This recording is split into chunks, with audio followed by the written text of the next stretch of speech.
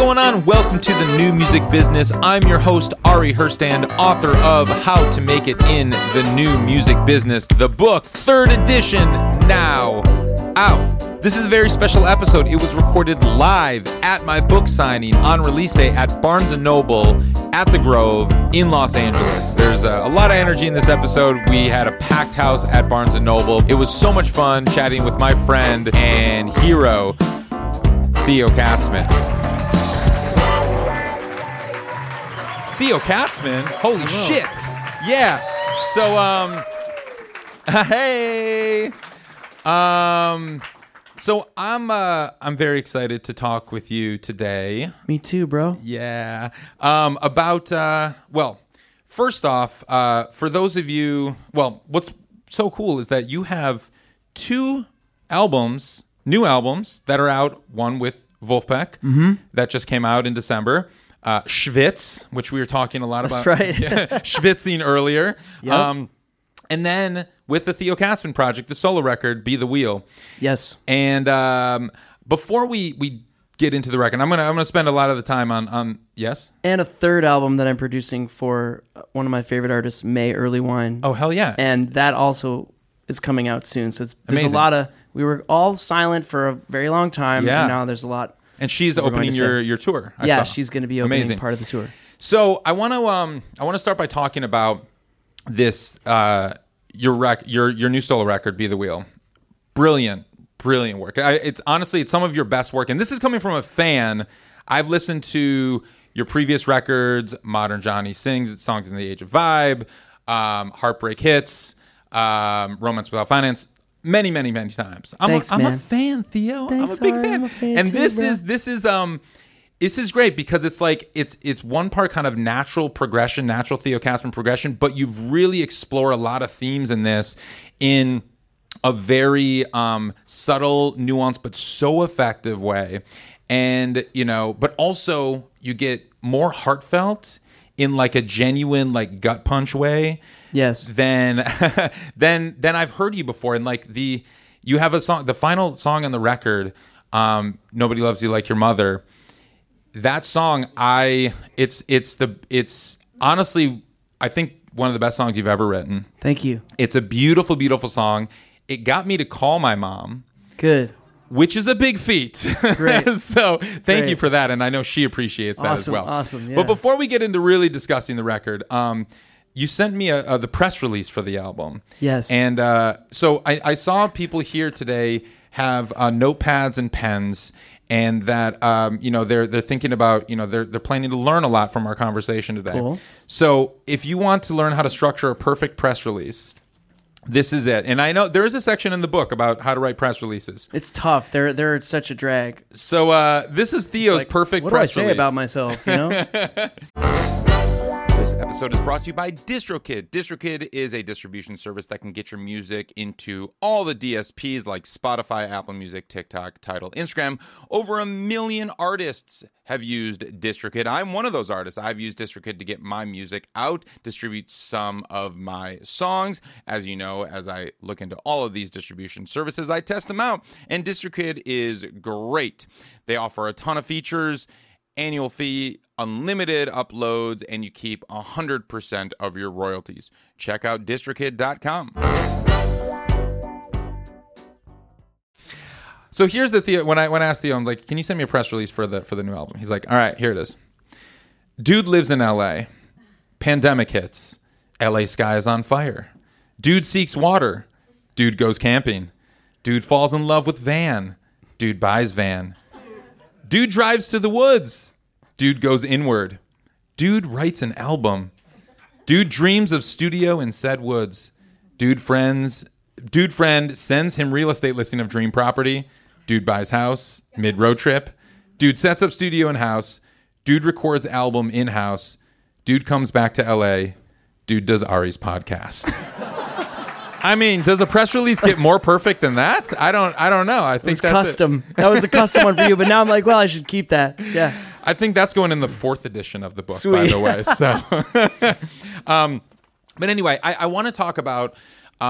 So talk about this process of getting a studio, a cabin in the woods, and creating a studio, and then recording this record. Because when I hear this record, it sounds very live. Yep. But the performances are so strong, but it feels like it's so natural. I almost feel like I'm sitting in the room with you guys. Yes, as you're you playing. are. So tell me about it. Yeah, so part of that is that this new record, I always wanted to. I've been dreaming for a long time of doing this kind of workflow where, actually, it really, pardon me, it was born over the years of working with Wolfpack, where we cut everything live. You know, we play live in the room, but we're in a studio. So a lot of people think of like live versus studio, you know, like as if a live performance is going to sound like a band in a garage with it coming through a PA and basically sound like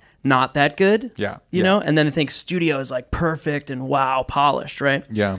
But what started to occur to me over the years is I started noticing the records I would come back to more and more just had this like, it's hard to put words to it, but maybe one word would be like authenticity, where you go like, man, I feel it, or organic, where you're like, this feels like it really happened, right? Now, over the years with Wolfpack, we started as an instrumental project that refused to be called a band. We're like, no, we're not a band. We're a studio. I believe the first little bit that was put out was that you were a like German session musicians was like the fake Wikipedia that first came out around that, and you guys aren't really.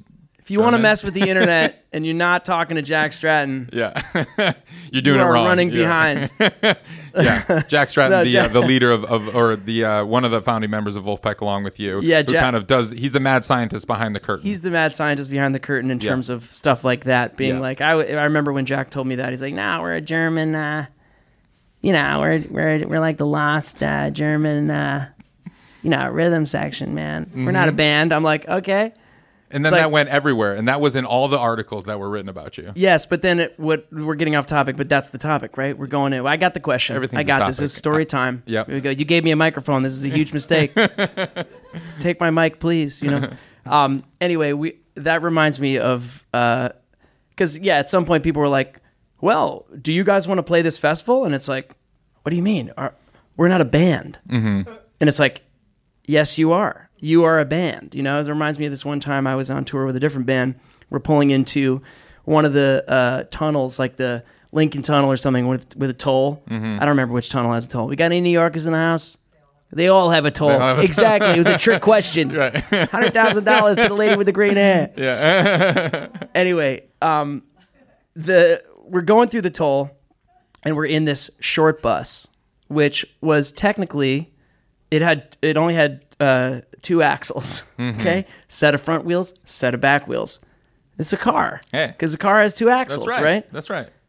So we get up to the toll, and the lady's like, $35, and it's like, $35? Like, it says cars are 13. Right. And she's like, it's a bus. And I was like, well, actually, it only has 2 axles, so, turns out it's a car, And she goes, look at it. It's a bus. And I'll never forget that. So that's kind of what happened with Wolfpack. It was like, no, we're a German rhythm section. It's like, looks to me like you're 4 dudes from Ann Arbor college band. Right. You're a band. You're a band. I was like, oh, okay, we're a band. Yeah. I guess if it looks like a bus and it eats diesel, it's a bus. Right, so we're a band. Anyway, that long story long, but okay, where were we? I got it. Here we go. So you learn from with your non-band Wolfpack on how you kind of got started. We were tracking all this stuff instrumentally in the studio, but we'd perform it live, and we'd record in such a way that you could capture, let's say, the bass guitar is going to be DI, direct input from the guitar into the recording console, right? DI, the bass, same thing. So you have total sonic separation, total isolation of these sounds from the bass and the guitar. Close mic the drums. They're pretty much the only live acoustic thing in the room. Right. And then the Wurlitzer, Woody on Wurlitzer, is also going direct. So you end up with this like total studio magic thing, but you got a live performance. Mm-hmm. And Jack had the idea of like, let's put a camera up and film it. Yeah. This will be like watching footage of like Old Grey Whistle Test or something, you know, where it's like, wow, is that Bill Withers playing live and it sounds this good? Like it's totally possible to do that. And so over the years we were doing that. And then at some point Jack's, you know, we're going to sing a song that I wrote. Mm-hmm. And it's like, I realized like, wait, I have to cut this vocal live because that's what Wolf does. Right. And it was like, I can't do that, you know? And then I was like, wait, of course I can do that. I do that on stage. Yeah. Why can't I do that in the studio? You know? So I did that in the studio, and then I started developing this comfort with like loving cutting the vocal live. On Modern Johnny Sings, that record, I cut 3 or 4 of the tracks live in studio, right? Isolating the tones like I did with Wolf. It's a different sound. I wasn't going for the Wolf aesthetic, but basically that same process. Were you in like, an isolation booth while you were doing it live? Yeah, like I'm in an isolation booth. This is on Modern Johnny Sings. I'm in an isolation booth. I've got headphones in. Sure. Louis Cato's on drums, which is already, you win already. It doesn't matter what you're doing. And Louis is in an isolation booth. And then Joe is in the other room with Joe Lee. Dart on bass. Joe Dart on bass. Yeah. And those songs, I just noticed like, man, those were the easiest to finish, like from recording to mixing to finish. Mm-hmm. They were the most thrilling for me. I felt like they pulled the most incredible performances I have in me out of me. Yeah. I did stuff I didn't even think I could do because I was brought up to the level. It's like, yo, you got to go fight Mike Tyson right now. It's like, oh, crap. Well, I better figure out how to throw a punch, you know? Yeah. It was like that kind of stakes make the game thing. And I have to say, I don't know if this is woo-woo, but they all did the best on Spotify. Except with one exception, which is like, what's going on there? Like, is the algorithm sniffing the authenticity of the live capture? I don't know. Call me crazy, but... That is the new algorithm. That's the new algorithm. Yeah, no, right. Well, when you come to my house, it is. It's the new algorithm. Live capture. So let's go into that for a sec. Yeah. That's cool. With the new album... Yes. Basically, I had always been okay, actually, what happened was that Beatles documentary came out. The Paul Jackson one where they were in the room. Yes. It was the making of Let It Be. It was called Get Back. Get Back. Has anyone seen that? It's like 6.5 hours long. It's amazing. Yeah. If you haven't seen it, it's very worth it. I can't recommend it highly enough, but it was Peter like... Jackson. I said Paul Jackson. You did. I meant Peter Jackson. I was like, I don't know the guy's name, but I don't think it was the Paul Lord Jackson. of the Rings guy, Peter Jackson, that did the, pulled all the old footage. Thank you. Yes. So when you watch that, I'm watching that documentary, and it's like, in addition to like seeing, I had to turn it off a bunch of times because like, it's like, oh my God, Jesus is gonna walk on water now. I can't watch this. It's gonna turn the water into wine. I can't do it. Yeah. Turn it off. It was like Paul's playing Let It Be, and it's like, and they're working it out. And this is the take, you know, like that freaked me out. I had to take a break from that. And actually, funny story, I started the documentary with my friend and his, at the time, 7-year-old daughter, and we were like, we start watching it, and maybe a half hour in, she's like, Dad, did the Beatles break up? Oh, ooh, that's like Santa's not real. I know. And he's like, it's just such a trippy thing. He's like, do they break up? Well, they did break. You know, like, we're like looking at the past, but she doesn't know. Yeah, oh, and he's like, yeah, honey, they do eventually. And she just like, she lost it. Oh, she no. just, it was, we had to turn it off. It was like, and I felt her. I was like, I know, this is really bad news. Hard. The Beatles break up. Yeah. I understand. It was so pure. Like I'm further from the source than she is at this moment with my 36 years of age. But I have to say, still hurts. I feel you, homie. Yeah. That hurts just as much now. Yeah.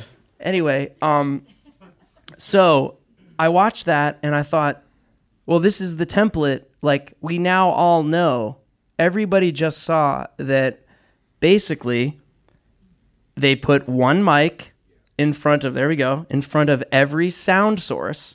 So if you're singing, there's one mic on you. If there's a guitar you're playing, there's one mic in front of you. Okay, Ringo gets 4. That's fine. He's the drummer. Maybe he gets 4. I don't even remember. There's like a couple mics on the drums, one mic on everyone else, and that's the record. Yeah. And I don't know, something like in my brain where I was like, this is the way you make records. You don't need to do all this what are you potentially losing? You know, when you isolate everything and you comp everything to death and you just kick, please, gung, gung. Okay, paste that everywhere. Snare, paste it everywhere. Yeah. Now, yeah. I never did that. I have never recorded that way. And I understand that there are like different kinds of music. And some of my favorite music is more like, maybe you might call it like, I don't know what kind of art form. Like, is it sculpture to do that? Where you're like, I'm copy pasting, but I'm making this amazing collage out of it. Like, there is incredible art that was made in the modern era with contemporary production. I can't do it myself because I don't trust myself. I quickly lose the source for me. So anyway, I saw that Beatles thing and I was like, I'm making my whole next record live, no headphones, with bleed in the room, in a small room. So help me God, and I will die on this hill, is how I felt. You know? And luckily I have friends who are also crazy and very talented at recording in this way. And there was a series of just like kismet, you know, events as they say, like, you know, when you start to sort of let life know that you want to do something, it sort of starts showing up and responding in that way. And I hadn't even really told anyone this. And then Phil Weinrobe, who's a great, incredible recording engineer and mixing engineer in out of Brooklyn in New York, he works a lot out of Figure 8, which is a great recording studio there, but he also has his own studio. And Phil just hit me up and was like, hey man, when are we making a record? And I've been a fan of Phil for a while and I really like Phil. And I was like, what are you doing on the 18th? You know, I was like, how about next month, you know? And he's like, yeah, cool. So, but this is at the cabin. Oh, yeah, I didn't even talk about that yet. In the middle you of guys nowhere. Got a few minutes? What are we doing here? No, this is, well, yeah, let's get that because that's really interesting because the way that you recorded Heartbreak Hits, your 2017 album, I believe. Yes.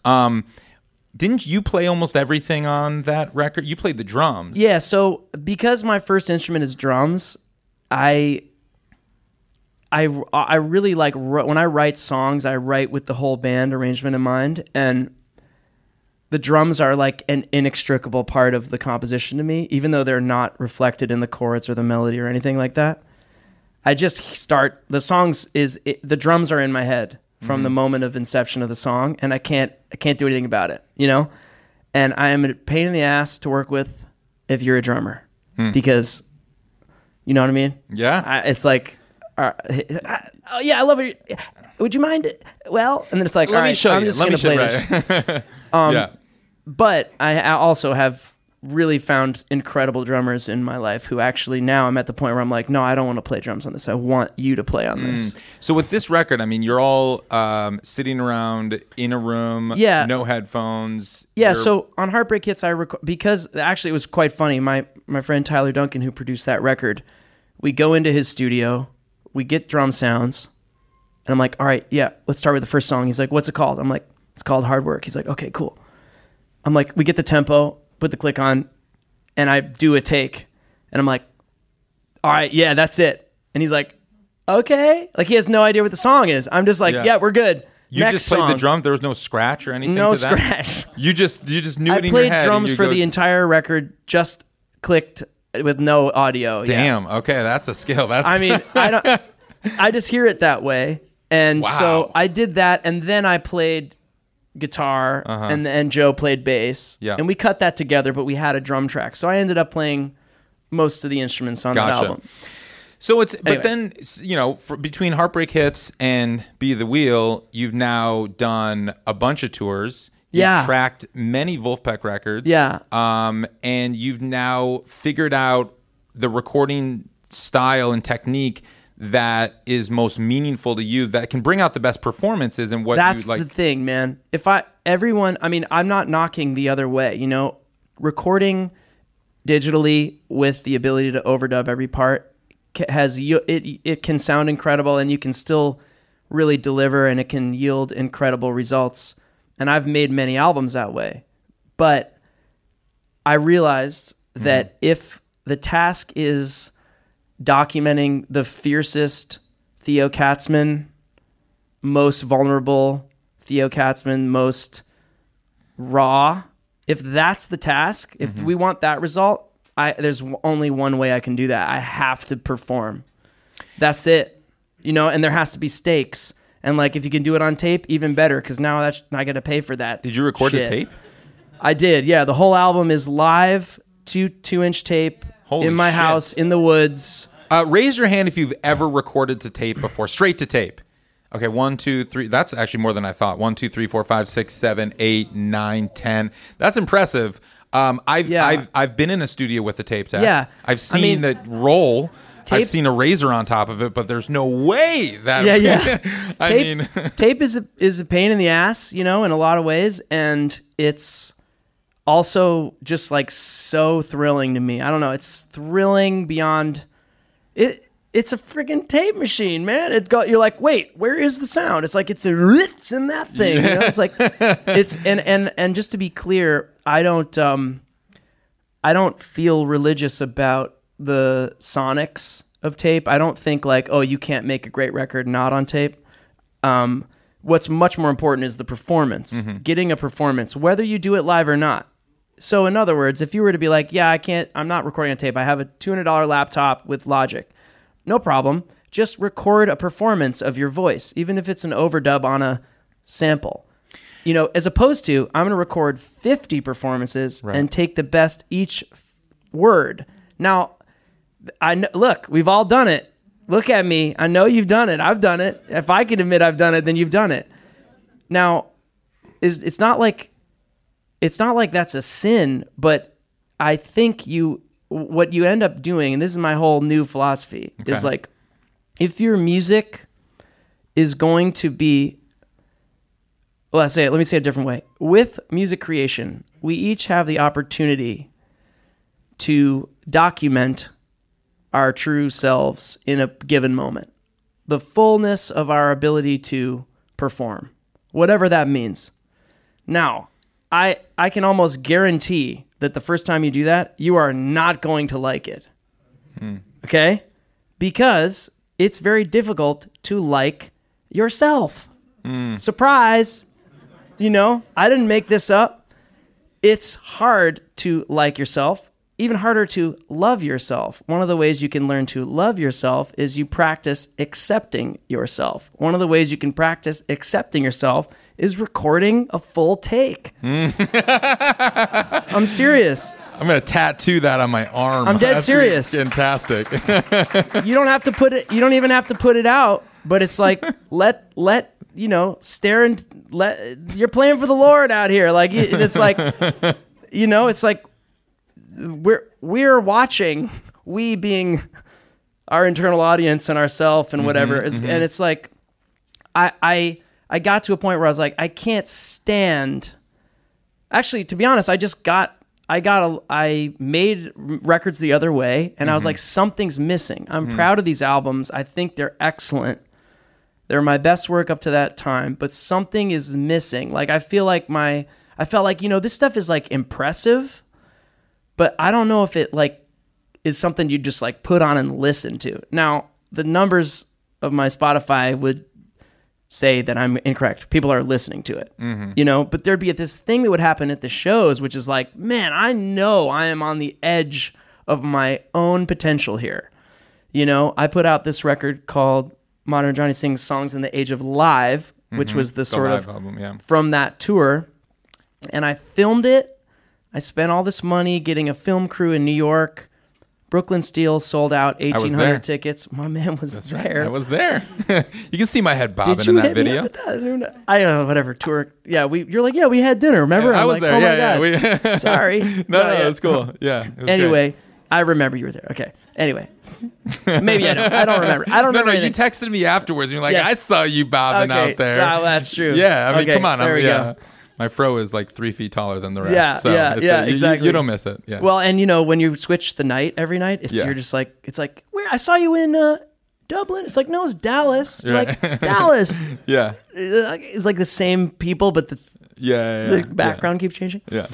Anyway, I was saying that I filmed that show, recorded it, spent a bunch of money doing that. My money, of course. I'm an indie artist, so all to say, I invested in making this live recording, and then the pandemic hit, and I was depressed, and I'm sure many people were, but I went through a really hard time, and I listened to that recording, and I just couldn't stand hearing it. I couldn't stand hearing my imperfections. I couldn't stand it, and I had hired my friend, who's a really talented director, to like do that, get the film crew, put it together. And I didn't even look at the video for a year and a half. And I went to the woods, and I had this whole other journey, went inward. And then one day, I'm like, I got the courage. I was like, I'm just going to I think I'll just watch a little bit of the video. And the video looked insane. I was like, wow, this looks amazing. And I was like, man, we're kind of getting it. So then I'm like, all right, I'll just put the audio on, and I listened to audio, and whatever had happened to me in that time in between, it was like, dang, man, this rips. Like, find me someone doing this. Yeah. And I was like, wait, it's me. The music didn't change, but you changed. You had that acceptance where. Yeah, and this was a key nugget too. Is my friend Bob Lester, who directed the film, Robert Lester. I know him as Bob. What can I say? He's like, there was a couple moments where I'm like, oh man, I don't really nail that. I didn't really nail that. That's a little out of tune. Mm-hmm. And he goes, and he said, I'll never forget this. I think this is the truth. He's like, I'm paraphrasing it. Basically, he was like, when you let that be heard, you're telling the audience has this experience of realizing that you are playing at your edge, and then you're going beyond it, and that is the most thrilling thing for them. And then it made me think, like, wait a minute, how many times have we have this sort of cliche notion in music where we're like, oh, so and so is really good, and then we're like, what about that person? You're like, oh yeah, it's just like like virtuoso, like boring, and you're like, wait, how could it be that a virtuoso could be boring?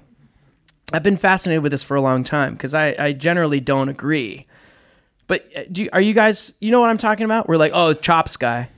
Well, I think chops cat. I think what it comes down to is like if the why virtuosos can be boring is if there's no soul or feeling behind it, or if it feels inauthentic and they're like, oh, they can shred. It's like they know how to play all the notes, but is there any intention behind those notes? Agreed. And I want to take a step further. Okay. I think part of our perception of whether there's intention behind the notes is whether we can sniff that this person is actually getting into their red zone of challenge. And if they just go like, and you're pretty clear that they can kind of do that up for 12 hours, you're kind of like, I don't care. Right. But Keith Jarrett gets in his red zone. Mm-hmm. Nobody's talking about John Coltrane not getting in the red zone, right? What's going on there? It's like those guys live in the red zone, and it's not a chops thing at that point. It transcends it. So like Oscar Peterson, I know I'm going all jazz here, but like those happen to be the keepers of the furthest we've pushed American musical improvisation. And I think Oscar Peterson is like, what the heck, man? It's the most incredible, like makes me cry. And it's chopsy. You don't think about the chops. You're just like, what? This person is just playing you through the angels of sound, And anyway, I think that's the difference. Playing to your edge. And so playing to your edge probably includes you allowing your 2 or 3 notes that are a little bit out of tune, yet totally acceptably out of tune, to be heard. Because it also tells you that every single other note is in tune, baby. This cat can really sing because he's out of tune in that one spot. You see what I mean? When I've worked with other artists, that's happened as well, where it's like, oh, we got to do that again. And I'm like, we're not doing it again. It's like, I got it, but it's out of tune. I'm like, I know, but it's the only place in the record. And if you don't let this happen, people are going to think we tuned it. But we didn't. You're just that good. You know what I mean? So we've gotten to a point where the technology is so good that we're starting to have the potential to lose our own ability to perceive whether something's real or not. I mean, definitely in recorded music. Yes. I'm not trying to come here and be like, the robots are coming. It's like they came. Right. It's They're over. here. Like it's done. Yeah. I think now it's the beginning. Like, are you going to record? Are you going to make a recording or not? Well, I think people are craving the human connection. And because we've gotten so digital, it's like however you make records, because I'm sure there's a lot of people here that will still be able to have that intention and the humanity, and they record everything within the box. Totally. And so it's not necessarily even just about like, tracking live in a room with other musicians and pushing yourself into the red zone, which is important. Anyone can push themselves to the red zone with whatever their instrument whatever their of choice tool is. Yeah, their tools are. Totally. And it could be a DAW. But I think the humanity is really what you're getting to, and people are craving that. And some of the most memorable moments for everyone on any record, whether it's a Dua Lipa pop record or whether it's a Theo Katzman record, it is those moments of imperfection where you're like, oh, that was a moment that happened real in studio, and they captured it and they left it in there. Yes. And then you always remember that. Yes. Because like, oh, there's humanity there. Absolutely. How many records can you think of where you're like, it happens even on Zeppelin records. It's like there's moments where Bonham drags just a hair. It's amazing. And you're like miming the fill, and you're like, but that one's a little slower. Bang. It's not like the guy can't keep they the didn't freaking shift groove it together. back He's the in best Pro ever. Tools like 7 milliseconds there? Because they didn't have the opportunity. So I want to be clear. It's not about digital versus analog. It's about committing to a performance. That's it. Capturing a performance. And yes, I agree. You can do that in your bedroom by yourself. I will just say, for me, as soon as the red button's there, as soon, not the red button, as soon as the opportunity to sort of like really hang out with the devil is there, I'll hang with him. I'll keep him there. As in like, oh, I could comp from 50 takes. I'll do it. Of course you'll do it. It's like, but what I want to present to you guys tonight is the notion that you potentially lose your ticket to self-love when you do that. Now, you might gain, I don't know, maybe you'll hit some cultural funny bone because your stuff is totally perfect and sounds amazing and you get more money and fame. That could be true. I don't know. But you do have the potential to let the microphone and the DAW or the tape machine be the mirror. And that's where this stuff gets really deep to me. I don't care if any of us make a living in music. Sorry. I don't. I do. I know. Ari does. I'm sorry. Myself included. I do care. Okay. All right. I screwed it up. I know. No, that was good. I teed you up. No, I do. I do want you to make it. I do want you to make it. All right. Wow. How do I get back from that? Here we go.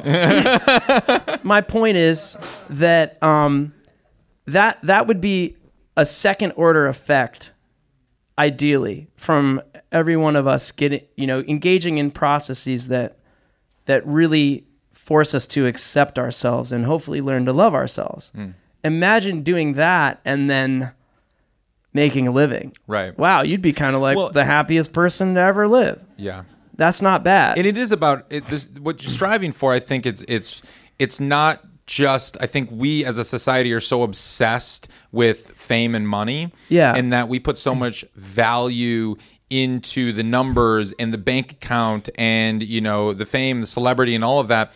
Whereas really what you're getting to is like, where is that self-love and acceptance? And the ultimate goal should really be happiness. Yeah. Not fame, fortune. Yes, we want to be, living comfortably. Yeah, you want to be heard too. That's real. Mm-hmm. But you don't want to, if you compromise yourself too much to the point for what you think you should be striving for, then you're going to lose yourself completely. Totally. And then you're not going to be happy no matter how much money's in your bank account.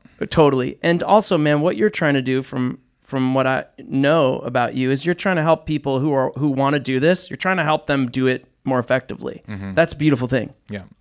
I highly value that. Thank you. Thank you. So it's and authentically. Yeah, exactly. And that's the thing. It's like we can learn, we can take example from everybody out there and how they're doing it and making it work in their own unique way. And this is why it's so fascinating hearing your take on it, because you are doing it so dramatically differently from so many other artists out there doing it right now, but making it work in your way.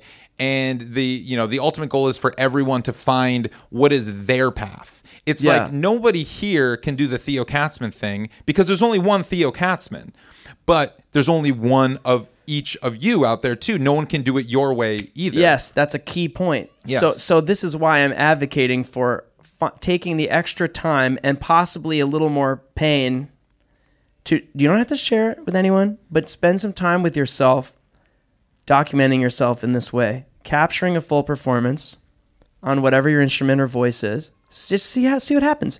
I'm pretty sure you're like 98% of the way there. Like you're way better than you think you are. I mean, there's one thing here or there. Fine. So work on it, and the joke to me is that think of all the classic records we love. Do any of them sound the same as any other one from the era? Are you like, oh yeah, Zeppelin 3, well, it's the same as the Eagles that year? No, it's totally different. And by the way, it's the same producer. It's Glyn Johns, Why is it different? Because it's a different everything, including a different moment in time where someone takes a microphone out of a closet and puts it somewhere in some room. You want to get a unique sound? Tear your mics down after every session. Put them back up again. You're going to get a different sound. It's almost a joke. It's like so easy to become unique if you just allow yourself to do what this art form is called, which is record. If you make a recording of a moment in time, it's a unique moment in time. But if you only drag in the Logic drummer, new amazing sounding perfect kit, you're gonna have to work harder to get to that, to not sound like everyone else who's also doing it because everyone has that program. Does that make sense? Well, and it's not impossible. Yeah. I just don't have the patience to make my album twice. I'm gonna make it once. God damn it! I can't stand the idea of making this twice, as in making it and then figuring out what it's gonna sound like a second time. That's like a special kind of hell for me. Yeah, I mean... Sorry for all the expletives. Is this okay? That's okay. It's too late. It's too late.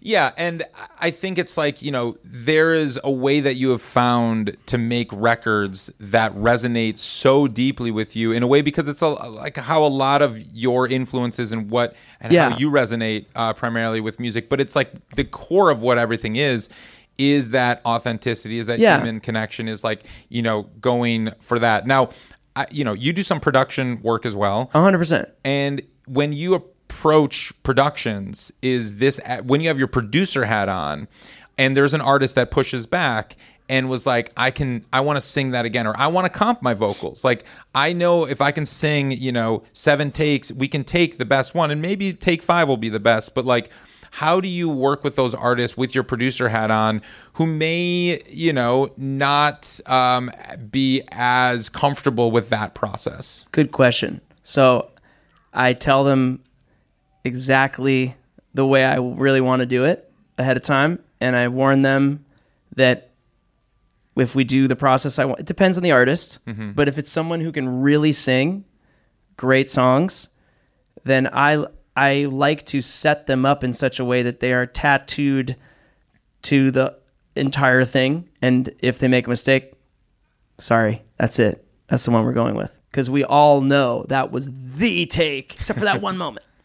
I try to set up a situation where you're trapped. Like, sorry, and they trapped. know that going into work, and they know that going into work with them. And I'm not interested in doing anything else at the moment. So, because frankly, I'm not WizKid. I'm not DAW WizKid. I have some friends who are, and they're geniuses. Sure. And it's like, please call them to take. If you want to take a shot at what's on Top 40, like, don't call me. I'm going to get you to write a song, and we're going to record it on acoustic guitar. But hey, man, work for Jack Johnson, so maybe that's not so crazy, et cetera, et cetera. So I want to be clear that I'm not trying to be religious about the thing that I'm trying to warn about.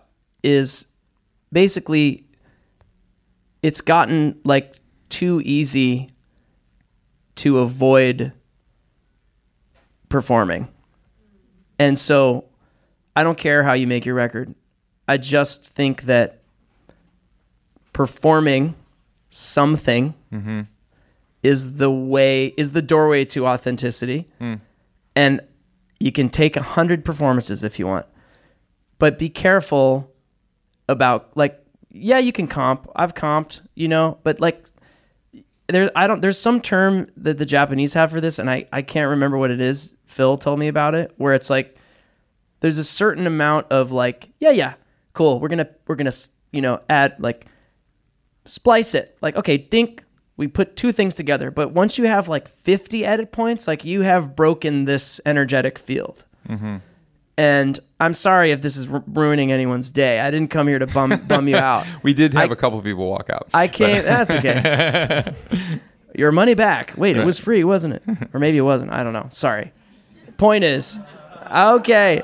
Oh my God. But my point is just that there is a doorway to authenticity. I'm just saying, be careful with. Depends what the goal is, but like. I would almost guarantee that everyone in this room has more they can discover, myself included, about themselves and what their gifts really are within the realm of recording and record making, if they take a little slightly different approach to really trying to focus on a performance, and even experiment with, like, you know what? Let's embrace bleed. Let's see what that sounds like. What does it sound like if the drummer has to hit really soft, because if he hits too hard, he's going to ruin my vocal take. Now we're like, man, we are tethered. It's like, that's like, no one's getting off this ship alive. If someone tries to take the exit, like, we're all dead, I mean, that's I like that energy. Yeah. And that's what I hear, like, the Scary Pocket sessions are like, because they are. That's all in the room as well, and the drummer's 100%. Playing so quiet. Yeah, and as a result, guess what's happened? They've gotten insane at doing that process. Right. You can get they're and everyone they get to work with is just getting better.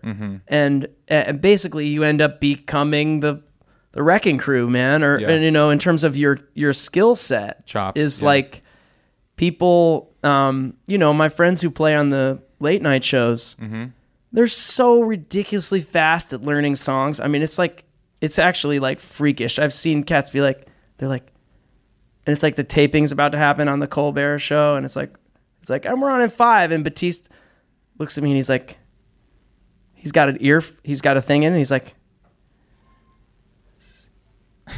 he makes like a C shape, like, this is in C, and I'm like, he's like, cool, and it's like 4, and he's like, bang, and he plays the whole song. It was like, I know he didn't learn it beforehand. Like, he's that good. Yeah. How do you get that good? Obviously, he's a freakazoid genius, but also you do it every night that way. So I'll just say, whatever your process is, keep doing it. I just want to throw out the notion of, like, maybe there's a little trap door where you could find more of yourself in recording. It's, I think it's also all about intention of what you're trying to build and do with your career. Yeah. And because you have built a career where you have a die-hard fan base. And what's so interesting is it's like, and they resonate with your recordings, with your lyrics, with your music, your performances. You put on killer shows, and that's why people keep coming back. But it's like, we're at a very interesting time in the music industry. Yes. Because there are artists out there who, have triggered that algorithm so perfectly, where they're getting gazillions of streams and the numbers are crazy. And you look at that and they can't sell 50 tickets to their hometown show. Right. That's tough. I like your numbers, in comparison, they're not crazy. They're modest. Totally. We're talking like 170,000 monthly listeners on Spotify currently is what I've seen, and 80,000 Instagram followers. It's like, if we look at numbers, if you look at that, you're like, oh well, that's in the grand scheme of what the crazy landscape looks like right now. Like, oh my gosh, that's not much. No, it doesn't even get you any real looks from the industry either. But even after you sell out the rooms that an artist 10x the numbers doesn't sell out, and that's what you're doing. Yeah, you're playing 1,000 to 3,000 cap rooms. Yeah. And selling out all of these rooms, and that doesn't compute for totally. most people in the industry. It's like, wait a minute, you're selling 3,000 tickets a night, and your Spotify numbers are what? And I know. But that's because you go deep, not wide.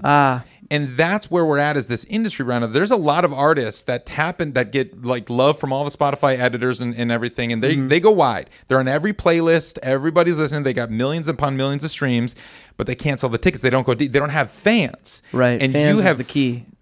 You have found your audience that is so deep that they will follow you wherever you go. You have a career. Like you have a career, and you will have a career for the rest of your life because these fans will stick with you for the rest of your life because you continue to push yourself. But it's like you have found a way to connect authentically with that audience and not necessarily chase the editors or the algorithm or anything like that, which we are bombarded at all times with what you're supposed to do. Totally. You know, I wrote a 650-page book on what you're supposed to do necessarily. Yeah. But it's also like, you know, studying what everyone has done. And what I keep coming back to is that like you have carved your own way, paved your own path in a way that doesn't make sense to 99% of the people out there, but the 1% that really resonates with it loves it so much that you're their favorite artist. That's really cool.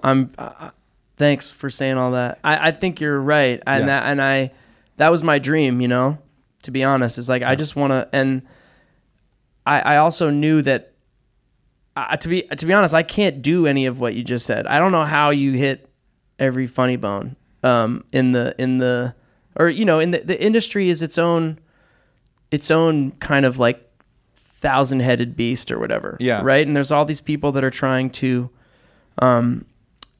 help. And yeah, I'm to me, like live performance. I also had the good fortune of like starting to really play shows when I was a teenager. Mm-hmm. So it was like, there's nothing better than playing a concert to me. I love the studio. I love it. Nothing against the studio. It is one of my favorite things in the world. But like, man, it's the stage for me. Mm-hmm. So it's like, that's more important. And I've had to eat it in my own ego many times and continue to when I go, man, but like these numbers aren't that high. Yeah. It's like, yeah, but the tickets are there. Yeah. So it's like, oh, well, okay, I'll take that. Yeah. Sounds good. But that feels like weird even to some of the people that work with me who are like, man, it would be, you got to get your numbers up. And I'm like, how are the tickets doing? And they're like, well, it's sold out. But, I'm like, so it sounds like we need a bigger venue. Yeah. With a higher ticket price. Well, it's like, and then it goes to like, what are the, I don't know. Yeah. What are the intentions and like, what kind of career are you looking to build? For me, that's what I want. Mm-hmm. You want to, right. And I also think like, you and I have talked a little bit about some ways to organically promote your music on the internet. Mm-hmm. And I want to do that because like you said, I want to have lifelong fans. Like the way I was able to conceive of this was like, I had to think, well, who are the people that it's like, if Brandi Carlile does something, I'm going to go, yeah, great. I want to hear it. I have artists that are like my favorite artists. So it's like, maybe I could be one of those artists for someone, mm-hmm. maybe for 10 people, maybe for 100, maybe for 1,000, maybe for 10,000. Wow, that would be crazy. Yeah. But it's possible, mm-hmm. But how would I get there? I was like, well, I just knew that if I tried to mess with it's not like I'm some authentic from birth, like, look at me, I'm Mr. Authentic. It's been a process. I used to do stuff I hated doing. And luckily none of it worked at all. That's the joke in my life. I got so burnt out doing stuff that I didn't like because I thought it was going to make me successful and paid. And I completely fell on my face harder than I could even tell. Yeah. Basically, I mean, also around the same time, like my dad died and I had all these emotional things happen that just like, it felt like a certain kind of rock bottom. Yeah. Emotionally. And I just thought like, you know what? I'm just going to make music with my friends. Screw this whole thing. And my friends happen to be Wolfpack. And so, lucky me. Yeah. It's like, what a joke, though, that doing the most punk, least give a crap thing turned into the most lucrative thing. Like, or whatever you want to call it. It's not like we're not. I mean, you're selling out Madison Square Garden. Yeah, that's good. That's very good. That's very good. It's extremely expensive to play Madison Square Garden. I will tell you. Yeah. But might be the most expensive room in the world. Yeah, to turn lights on it. Sure. But no complaints whatsoever. But yes, point is like if I'm not the right guy to ask in a way, because I'm like, yeah, do your most authentic thing, and everyone's like, well, it's not going to work. I'm like, work for me. But here's the thing, and this is like, as somebody who has been following along the Wolfpack journey from the beginning and the Theo Katzman journey. Yeah. I picked that up. I kind of probably came into right around Heartbreak Hits time. Totally, I remember. But you were very supportive, my man. Thank you. But the thing that's why, I've studied this for a little bit of like why Wolfpack has resonated so deeply with so many people in a way is that when everyone in the industry is doing it one way, exactly, Wolfpack goes a completely different direction. It's like 10 years ago, when there was the YouTuber thing happening and everything they were pristine videos and everybody was lip syncing, and it was everyone figured out you could get a DSLR camera for $800, right? And like, light it really well.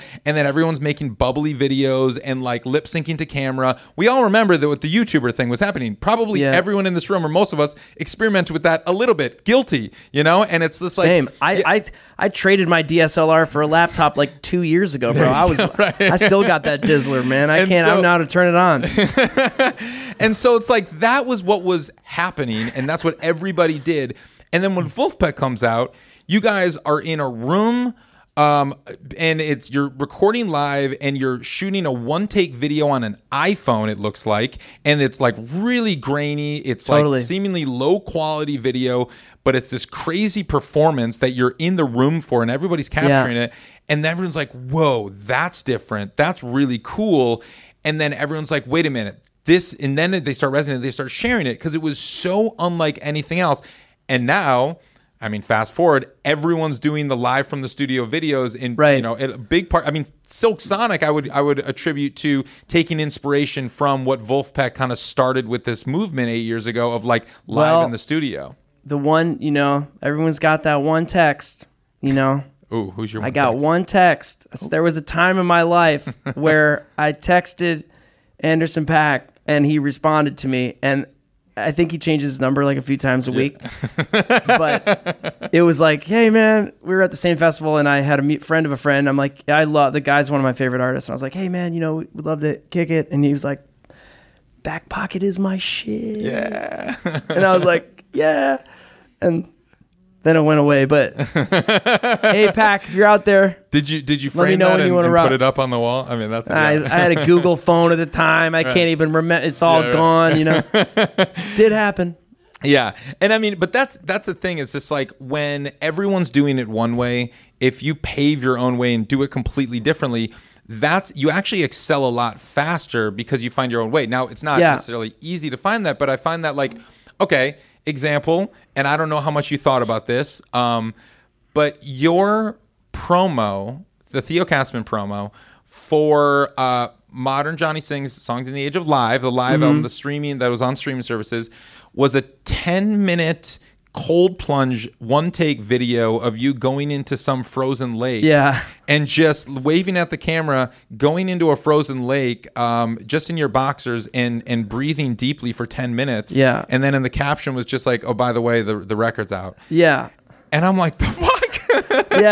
And it worked. And it was my most commented on, viewed thing. Well, and that's the thing. It's just like, you would never expect, like, oh, how do you promote a record? No one in a million years would say, go take a cold plunge for 10 minutes in a frozen lake, one take video, record yourself, and then just write, by the way, that the record's out. Well, that, and I totally, that was wild. But the thing is, I'm a recent, in the last year and a half, I've gotten into the Wim Hof method. You guys may have heard of it. I don't know what that is. So this guy Wim Hof is also known as the Iceman. He's quite popular, and he broke the Guinness record years ago for like longest submerged in ice couple hours without changing his core body temperature. All this, he's done all these tremendous physical feats, climb Everest in his shorts with no shirt on and stuff like that.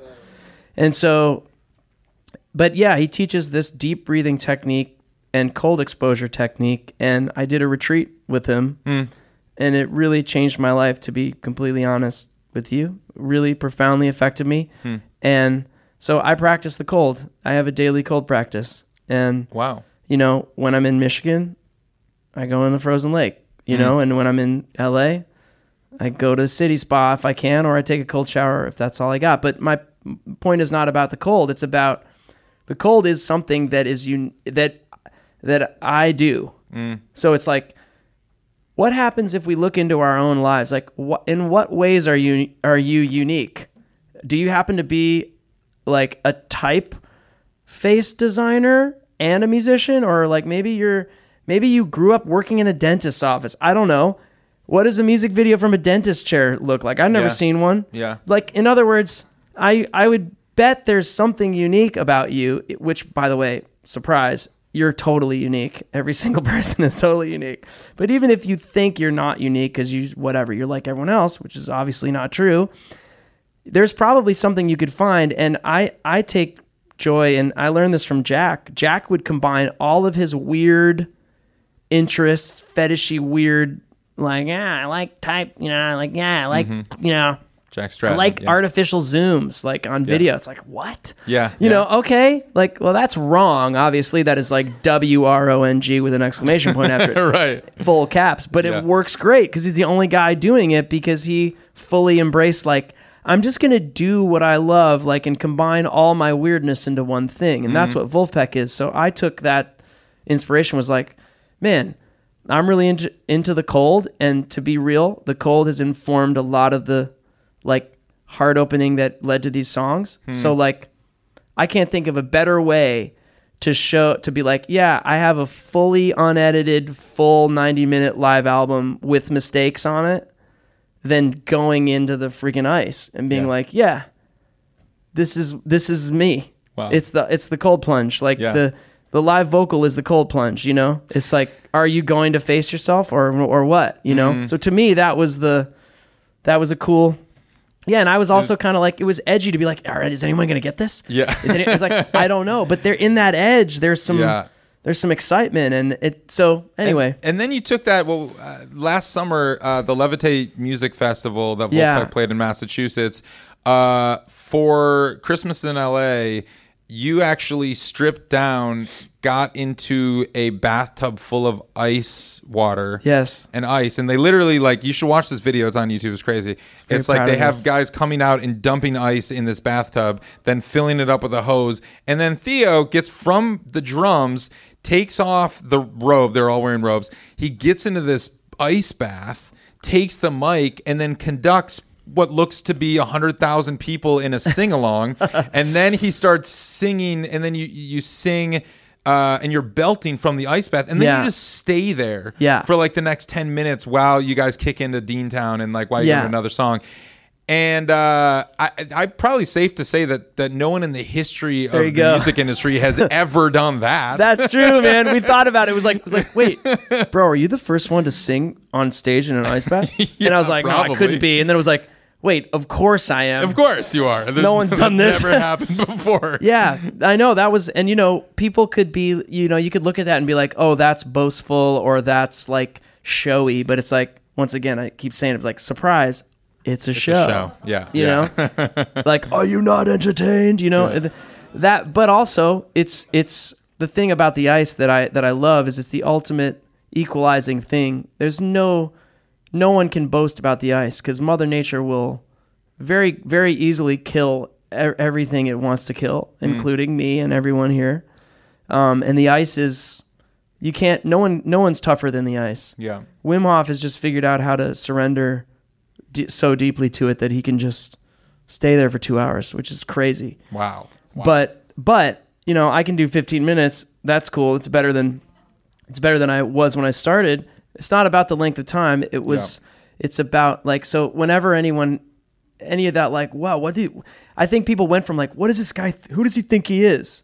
To like being like, oh my God. Like, a couple people emailed me throughout, from different parts of my life and told me that they cried. Like, it made them cry. And because they were like, wow, you're taking like a dream position of being on stage in front of 20,000 people and just like throwing cold water all over it. Like, it was almost this like ego death thing, which it is. Yeah. It's like, anyway, the ice is just an example of something I love that I feel like is connected to the spirit of my music, you know? So I almost, you know, the cover of my new album is not me in an ice bath, but it almost was. It's you in the van? Just because it wasn't that great of a photo, and I sat with it longer and something else came to me that felt more resonant. But anyway, I think we can all, that could be a cool, like, sort of intellectual homework assignment, is like, just start thinking, like, excavating your life experience for, like, what is like totally weird and bizarre about you, and like what's unique to you that is not just, oh yeah, I play guitar. It's like, okay, what else? You know, and playing guitar is enough, but you know, just in terms of when people are looking for their promo edge, like maybe it's in more fully incorporating the aspects of you that you already have in your being. The weird quirks. Yeah. Real quick, I want to let you know about Too Lost. Too Lost is a new distribution company to the space, and let me tell you, I am very impressed with them. I got a full deep dive demo with the founder, and yeah, they're very innovative, and when you come into the distribution space at this stage with how crowded it is, you better be innovative, and they are. Yes, they will get your music out to Spotify, Apple Music, all the places, plus 450 other outlets around the world. They do not take a commission. This is why 300,000 artists and labels have already used them. They've already distributed 7 million songs. They offer payment splitting, and they don't charge your collaborators for this service, for the payment splitting. They will just pay your collaborators directly for free. They have publishing administration with BMG, so you know it's legit. A lot of distributors have fallen into trouble with using some other less than legit pub admin services. Well, Too Lost is partnered with BMG. You know it's legit. They offer instant royalty advances. This is something that's very cool. And if you have historical streaming data and you need just a bulk payment up front, they can see how much your music has earned in the past. I'm like, all right, we think we know what you're going to earn in the next 3 years. Here's a check for $100,000 or whatever it will be. And you can just click a button and you get that distributed and into your account immediately. They do lyrics and credits distribution for free. They have a very innovative analytics platform where, yes, you will see real-time analytics for Spotify, Apple Music, but also Pandora, Deezer, SoundCloud, and Peloton. They're the only ones that do Peloton. They also have a service where you can search the internet wherever your music is being used, and it will just show you a chart of everywhere, every TikTok video, everywhere, every YouTube video, everywhere your music is possibly being used. I've never seen this before. That was very cool. They'll register with Sound Exchange, and they have a fraud prevention tool, and they're doing fraud prevention. So if you're worried about your music, you know, getting a bot attack or something like that and getting ripped down, which we've seen is a big issue, they have fraud prevention tools that are better than most other distributors that I have seen. Check out Too Lost. You can just go to toolost.com, use the promo code Ari's Take for 3 months free, and try them out. Let them know what you think. I want to get back to your songwriting process a little bit. Cool. Because we haven't really even touched on that. It was a lot of the recording, but can we also talk about my new label that I'm launching at some point? Absolutely. Okay, great. Yeah. I don't want to forget that. we planned out Theo's release strategy backstage before we got on here for this new record, but we got to. I want to touch on that. But so with the songwriting, how did the process evolve, and were these songs written, after you went on this journey, leaving LA in the van and buying this place? I mean, you explore a lot of different themes in this. Like something that has been very pointed throughout your music is, kind of putting a mirror to society, but in a way that is very, very human. And so it's never preachy. Cool. But it is it's meaningful because you pull out the humanity of it. I'm glad to hear you feel that way. That's my aim. Yeah. There's this song. So it's like on the only chance that we have. This song. Yeah, the only chance we have. The only chance we have. It's like you explore kind of the downfall of nuance, and we're like, how almost like the biggest detriment of us falling into like our tribalistic behaviors and this like what social media has kind of done and what society has done and the belief patterns that we've fallen into. We lose this fabric of what makes us human, which is like connection and family and friendship and community and all of that. I want to read some of these lyrics because I resonated with it. You sing 10 years of friendship flushed down the toilet, click of a button, and now we're fighting a war, each on an island, totally silent. When we fall off the high horse onto the track, face down the high road, there's no turning back. This is the only chance we have. And then you continue. Yeah. Here comes the headlines, keeping it simple, like cops and robbers, like good and evil, as if the devil ain't in the details. Yeah. Talk about this song a little bit. Nice. That really resonated with me. I'm so glad. Thanks for digging into it, man. Dude. Yeah, I mean, we all just live through a totally bizarre nightmare for a multitude of reasons, or like so much tremendous difficulty in the last 2 years the world over. And it was just, I just saw so many people in my life get caught in a spiral of like hatred born out of fear. And it's like, people in my own family, like someone disagreed with someone said something on Facebook, and now it's like, oh, there goes Thanksgiving and Christmas and whatever. And it's like, man, are you kidding me, man? Mm-hmm. Like, I'm not going to do that. It's like, yo, but she voted for, it's like, I don't care. Mm-hmm. I mean, I care, but not in that way. Like, to me, that I just kind of I just experienced some things that made me have to really, I had to face the more of like the heart of compassion, like starting to really be like, wait, I've been a huge problem in this realm too. The talking points of the world, the media is a business. Surprise. I keep saying surprise, but yeah. And so it's, I don't think this is conspiratorial, but like they have to sell headlines, and headlines are inherently a dramatic distillation of a situation. And if you only read the headlines, it's very easy to be pushed in one camp or another camp.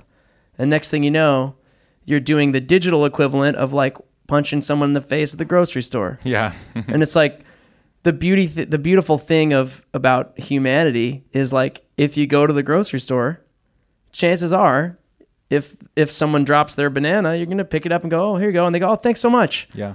You don't know who they voted for. You don't punch them in the face. But as soon as you go home and we lose that in-person connection. In other words, we have a built-in sort of like group consensus, keeping the peace mechanism. And yes, sometimes some people violate it. But for the most part, like, we're all in this room here. We're all aligned in the spirit of music. But by the fact that we're here, it's pretty unlikely someone's just going to go, hey, what do you think about some random political issue? Right. Oh, yeah? And it's like, whoa, man, who cares, Yeah.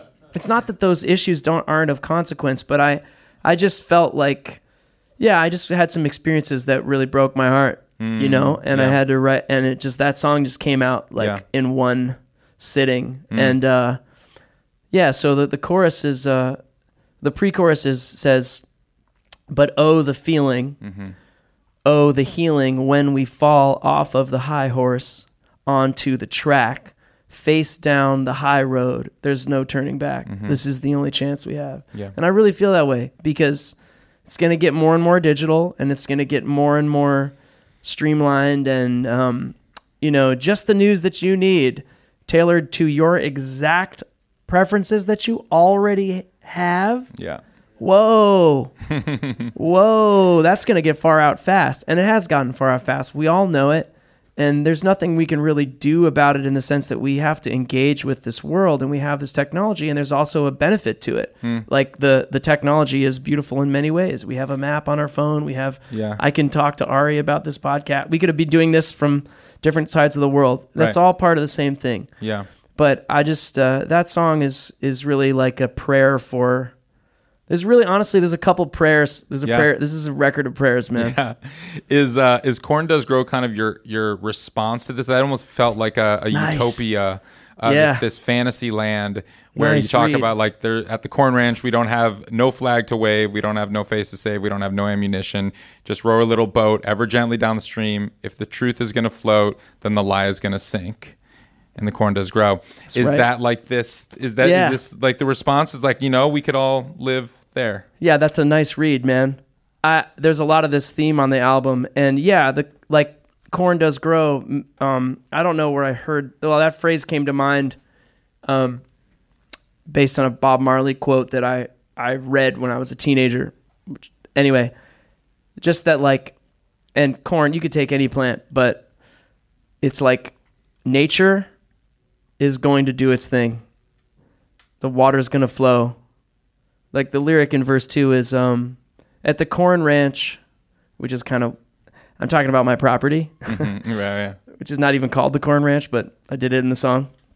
At the Corn Ranch, you and I don't have to see eye to eye on everything. We don't have to share a vision because the water's going to flow.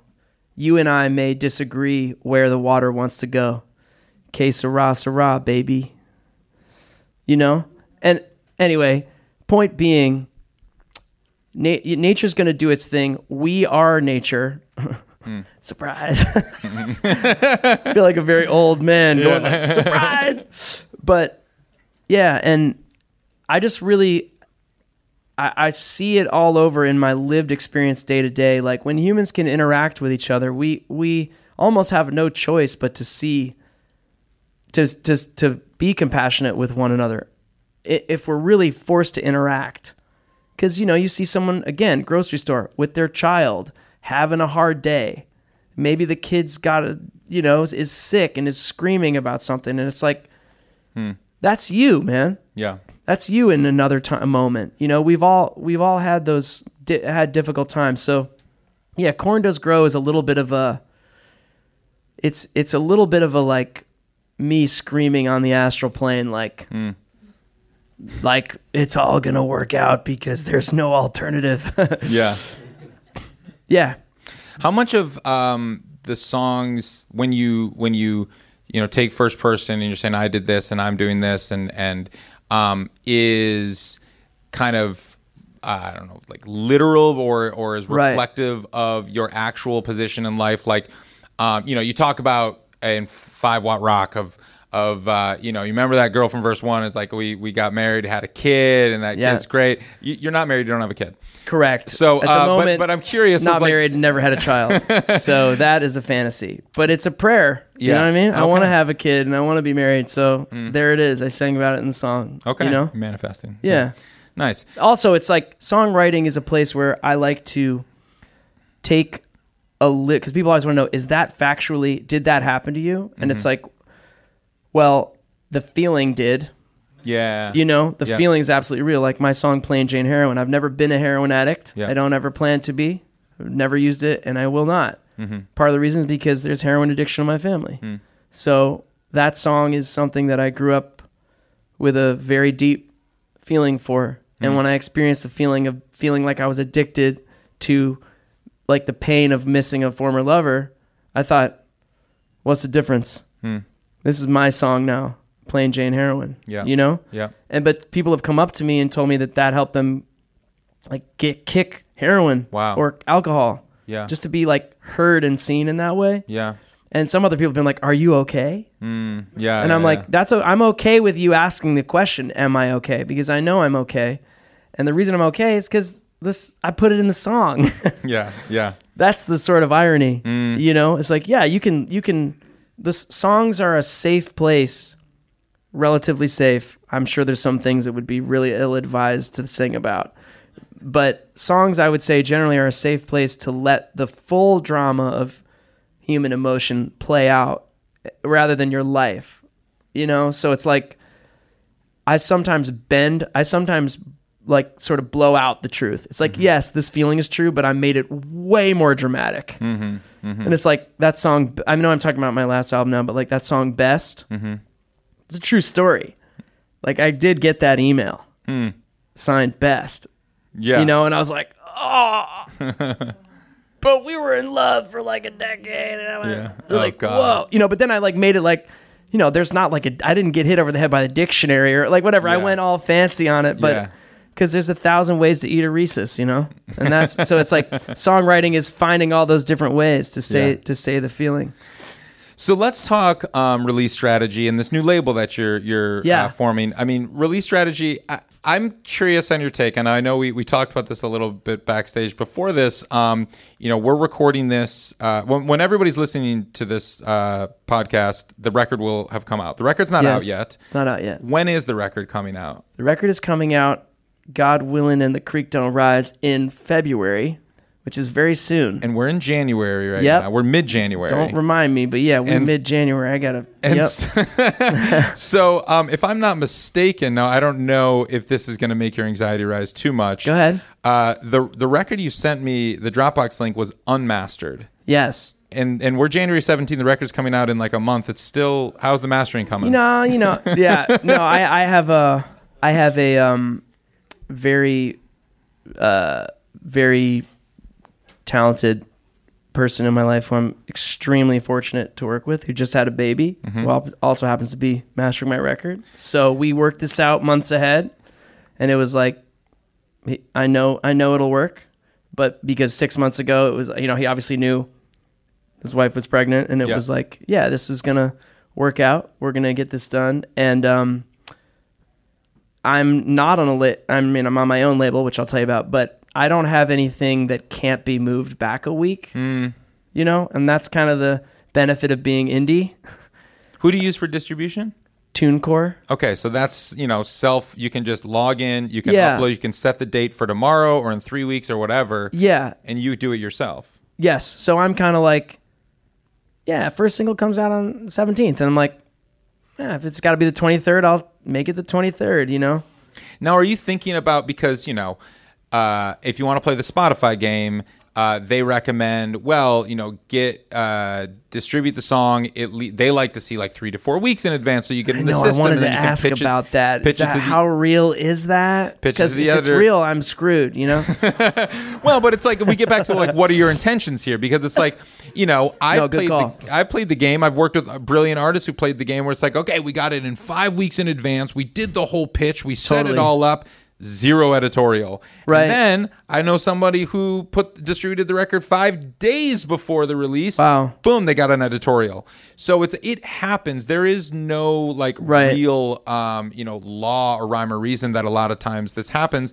Sometimes they won't grab the first 3 singles, and then sometimes they'll grab a random song from your album that wasn't even the featured track that you pitched to the editors. It's hard to know. Bless that heart. Yeah. Yeah. Algorithmic heart. Like, are you even thinking about any of this, or does it not really, you know, it's a good question. Bother you? No, I mean, I definitely think about it. I think you asked what's the intention, and the thing is, I have a tour on sale right now that's going to be playing in the spring. The first date is March 29th in Salt Lake City, and I am of the belief that the entire album, that the fans should have time with the album before the concerts. I love playing new songs for people, but I don't love playing 90 minutes of new material for people where they just go like, okay, whoa, or, you know, I mean, that's a vibe too, but basically I feel like if you have people that are going to come to the show and they have the potential to come already loving the songs, it's a great cheat code. Yeah. It's like, oh my God, let them learn the songs so they can sing along. Like, I love that. So, my goal is really to get the music out for that. And if anything, I'm going to do the strategy you said of like a few singles and then drop the album. Spotify advertises that you need a week lead time for release radar. To hit release radar, yeah. That has been confirmed for me by some of my internet Jedi friends who have taken much wilder risks than I will. Yeah. Like upload it the day before for the next day and whatever. Yeah, you don't want to do that. I'm talking about Jack, by the way. But And I know Wolfpack is kind of in a different league in terms of reach, but so yeah, I guess I would say the main strategy is like because I recorded this album, so I did it live in this room in my home in the woods, and there's a tape machine in the other room, and we did it live to tape, and then I did light overdubs also following that process of like, full performance capture. So what I mean is the lead vocal, the drums, the bass, the keys, the guitar is all done live on the way in. Mm-hmm. No edits at all.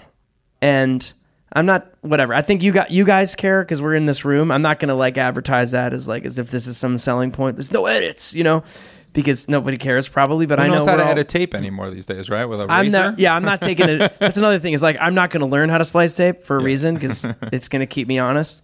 But, so I filmed everything. So I have a video for each song, and I would say it's essentially the Wolf process of filming the session, except I also can't edit video. So there's no cool anything about the video. It's just one take. And I think it's really badass. Yeah. And it made me feel very emotional watching it. And I know it's the best I'm capable of, which is a very peaceful feeling I have. If I did my best, I know I did my best. Yeah. That's cool. I mean, this Wim Hof retreat that I went on was, ended up, I had to reschedule the album because like everyone got COVID, like 3 days before we were going to record it in May. The only available week was the week after Wolf did the huge festival. And then I had another gig that I had to drive through the night for. And it was the week post this Wim Hof retreat, and during the Wim Hof retreat, the deep breathing exercise we did brought up. I basically screamed uncontrollably, like very loudly at one point, and I really couldn't control it. I had this like tremendous, almost like psychedelic level like scream thing happen, and it really like burned my voice out. And then I went and did this gig in the ice and screamed in the ice, which I don't know. I was belting in the ice because I had nothing else. Yeah, I had to go like, all I could do was that one riff. It was crazy. I didn't have a lot of voice left. Yeah. And it's still a good show. I thought it was a great show. Great show. But then I had to go do this it's so I had to kind of accept that as well. And I think it's perfect. It's like it's even made it even grungier. Yeah. And so anyway, I have a video per song. So my strategy is to do a couple singles, like maybe 3, maybe 4, each with a video, and then release the whole album, but keep dropping a video a week, even though the whole album's out. So people can listen to the album, but then there's this sort of promotable piece of, you might call it content, except it's actually the record. Yeah. And it's engaging because it's a live video. So my aim is to drop all those basically until the tour starts. Yeah. And that's 11 weeks of Katzman. Yeah, I mean, it's a lot of content. I mean, I think it's, it's not the whole year, but it's like, well, if I sell out this tour, if that helps me sell shows and sell vinyl, and that's the ultimate goal. That's the intention, and that's the thing. It's just like, I think the record is going to do really well. Your fans are going to respond really well to it. They're going to, which means the algorithm is going to respond really well to it. That's a cool take. We are in a post human editorial landscape on Spotify right now. Wow. You heard it here. You heard it here first. Everyone's head just went 7 inches to the right. Everyone I didn't know that. Wait, Say more, Ari. Yeah, okay, here we are. So, the human editors at Spotify are not as powerful as they were 3 years ago. It is now far better to get in algorithmic playlists than it is on these editorial playlists. The thing is, and I'm seeing this in real time, I'm studying the Spotify for Artists backend, and I'm seeing what editorial playlists do with songs and what algorithm do. And let me just break this down why it is that way. Because what are Spotify editorial playlists?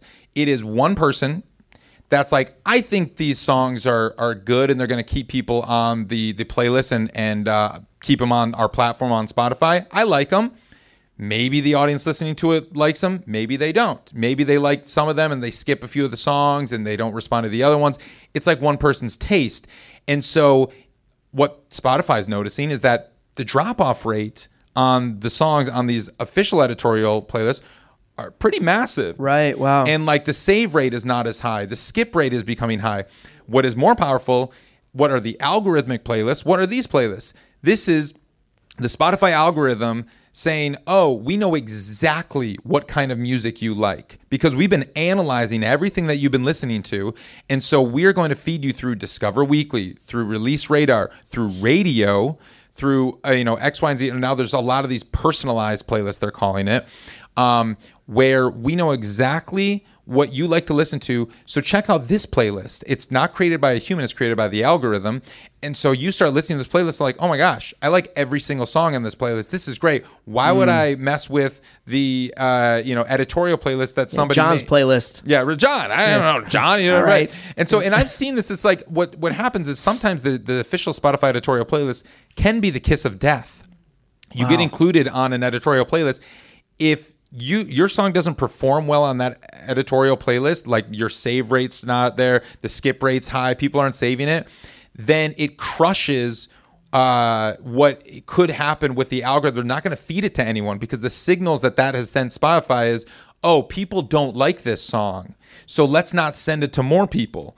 But maybe just the people listening to that one editorial playlist aren't responding because the first 30 seconds, there are no drums and everything else on this playlist has drums and that's what people are there for. But people don't give it, 3 minutes to get to the end where like they will love it. Right. And so all of this being said is that, and Spotify knows this too, like this is what we're moving into this era where it's less about these human gatekeepers and more about if your fans are responding, cool, then you're going to be rewarded by that because that's going to send the signals to Spotify that like, oh, people really dig this. They're listening. They're saving it. They're saving it to their own playlist. Let's send it to more people. Let's put it on more and then more and more and more. And it's going to just snowball and build off of each other. That's very cool. That sounds like good news in a way. I think it is great news for most people artists. making music. It's less good, I think it's great news for people that have a fan base, the people that have an audience that responds really well. It's less good news for the people that don't have an audience that have been reliant on their best friend at Spotify that pops them in all of these editorial playlists and that like are living off of that. But I think it's really good news. You have a label.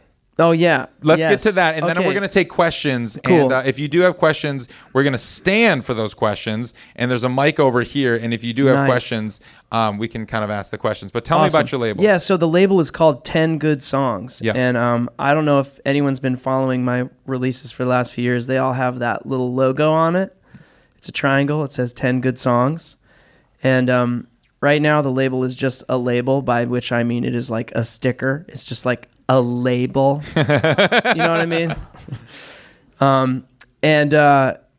It's going to be centered around my productions. Mm-hmm. So that's going to be my music and artists that I produce. Nice. So May Early Wine's new album is going to be the first non-Theo Katzman release on the label. Okay. And everything is going to be this process that I described for now. Yeah. Of like people delivering the goods right in there. Yeah.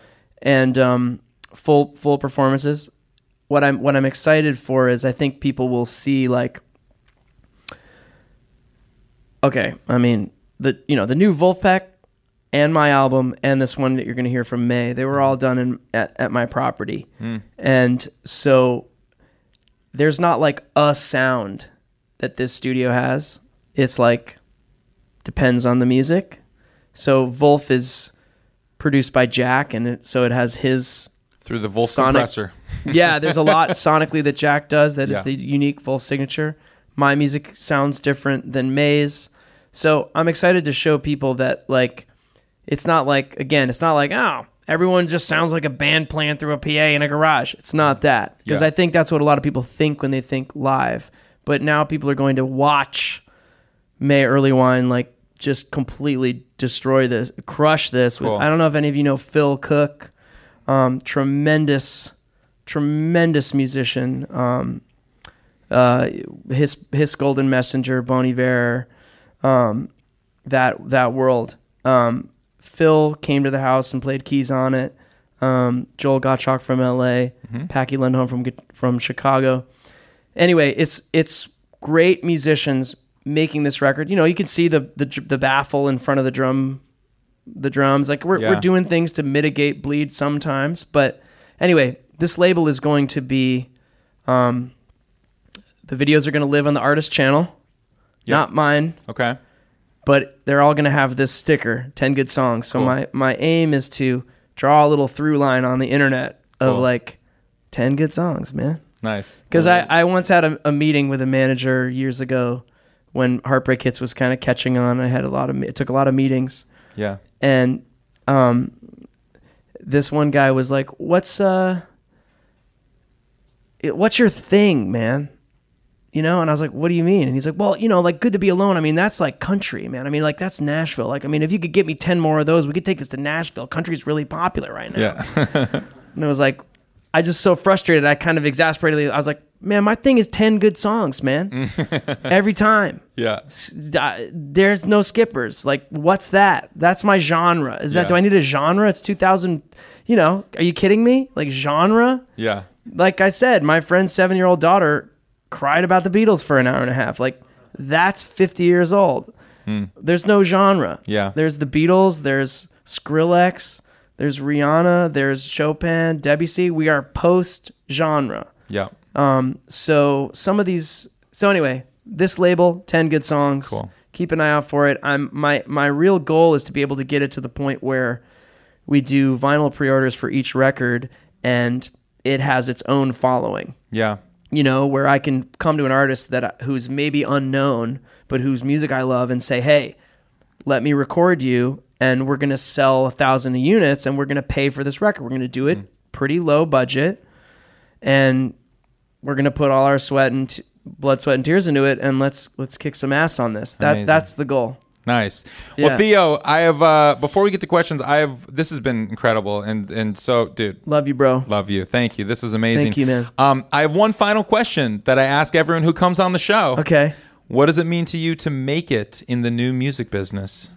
My favorite question. I used to say, stop trying to make it and start making it. By which I mean, no, this is in line with your thing. Yeah. Make music, make your art, make your life as much as you can in line with what you feel like hell yeah about, and start there. It is not a bad place to start. What I just outlined is actually a very difficult thing to do, but it's in my experience, the sort of lower cost way of like, why not start with making the music? I meet a lot of people who are like, yeah, have you heard of this? And I'm like, no. And they're like, well, yeah, doing a lot of great things. You know, they got a manager, a lawyer, agent, you know, they're with Wasserman. I'm like, oh, cool. Can I hear their music? Like, oh, they haven't written any songs yet. It's like, come on, man. Next. Give me a break, dude. Because even if someone else is going to write them their songs, and then they'll ride the golden pony off into the sunset, but they won't have gained that thing we just said for the last 2 hours. It's like, what is it that you do? You know? So I'm not trying to knock anything, but I'm trying to say making it in the new music business to me is first and foremost making your best work. And that's going to change and it's going to improve. And if you're like me, your first album will be listened to much less than your second. Your second, even if it's your best, will be listened to much less than your third, even if it's less good. And your third will be less than the fourth. And that's a good thing because this is a gradual growth thing. And, you know, I'm not like a rich guy living in the hills of LA, but I make a living off of the music that I want to make that I have 100% ownership over, and it feels pretty damn good.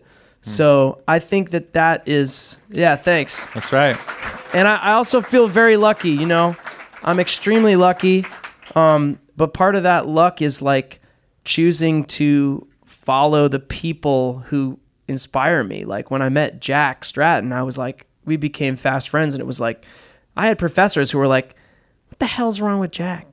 They would say that to me, and I was like, man, what are you talking about? Jack's going to change the world. Jack might take your job. Yeah. No, but yeah, Jack, so, you know, keep like really, this is still a community thing. You know, one of the things people like they get obsessed with how to make it, right? Yeah. They go like, I got to figure out my Spotify strategy. Right. And then it's like, what if instead of doing that, you figured out if anyone in your town cares that you play music? There you go. And that sounds like a diss, but it's not. I mean, like, you have to humble yourself to that. There was a time when no one in my town cared. Okay, cool. Well, I had 10 friends. So my 10 friends cared because they have to care because they're my friends. They care, whatever. Wow, not bad, Katzman. You know, you're still a loser, but you know what I mean? Yeah, right on. And anyway, then it's like, it's the same as I heard Jeff Tweedy talk about it. He said, man, they were like, what's Wilco's thing? And he said, well, I think we've always been pretty realistic. Like, maybe we could play a show in Chicago was like first question. But it wasn't like, it was maybe. They play one, and they're like, cool. And they play a bunch more, and they're like, maybe we could play in like Wilmette. Or like, a little bit outside of Chicago. Yeah. It's like, people would love to skip that. And I don't know that the live thing is necessarily a path to the digital thing, but I can say like, there's a value in it. Going out into the world and finding out, getting to test, like relish in your obscurity. Use that. Use this time. If you feel like no one knows who you are, like keep doing it. Keep getting better. I played rooftop gigs in LA for years, and I cherish that time. Like I'll never get to do that again in the way that I did then. Yeah.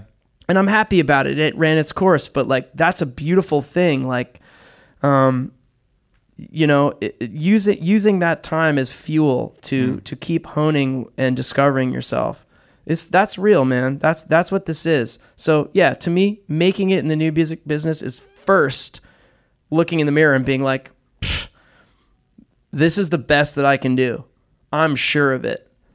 If you get to that point, as far as I'm concerned, you have pleased the Lord, you know what I mean? And then beyond that, it's like, yeah, let's see if we can sell it. It's like, maybe we can't. Let's be honest. I don't know. I don't know if anyone's going to like what I'm singing about on this album. This is my most brutally honest record, and it's more emo than anything I've ever done. And I'm singing about like being shamed out of a community because of the, Facebook or whatever, like we just talked about on my, on that song. It's like, I don't know if anyone's going to like that. Maybe they want to hear hard work. Maybe they want to hear Wolfpack. Maybe they want to hear funky Theo.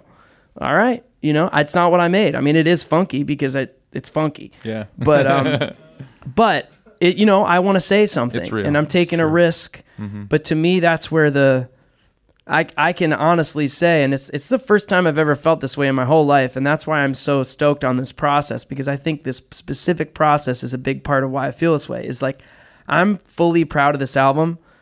I feel this is my best work. And I asked you ahead, but you were like, oh, for sure it is, which was cool. Because you could have been like, I don't know, maybe someone else would be like, yeah, I kind of missed, It's like, but everyone's going to have that opinion, especially if you are fortunate enough to be reaching people. Yeah.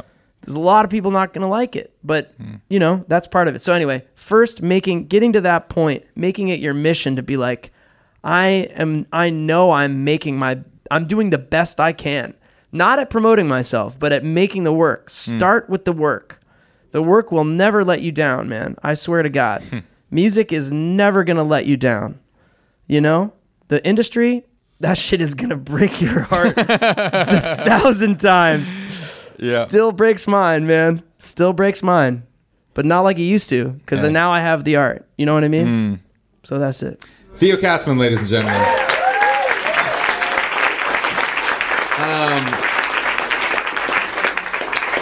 Let's take a few questions, but while we do this, do you want to stand with me? Because I need to stretch my legs, and if you want to stand. Yes, first question over here. Tell us your name. Hi, my name is Jenny. Hi, Jenny. Nice to meet you. You too. I was very, interested in what you were saying about the performance value. Yes. I booked for a small club in Los Angeles, and I was reading just the other day your list of, best independent or best clubs in LA. It was a short list. Yeah. Spoiler alert: the club I booked for wasn't on it. Fourth edition. No. It's okay. What's your club? My question, Trip Santa Monica. Oh yeah. My question is, what can clubs be doing to set artists up for success? Wow, great question. Woo! Oh my God. Woo! Wow. Yeah, Jenny. Yeah, I mean, okay.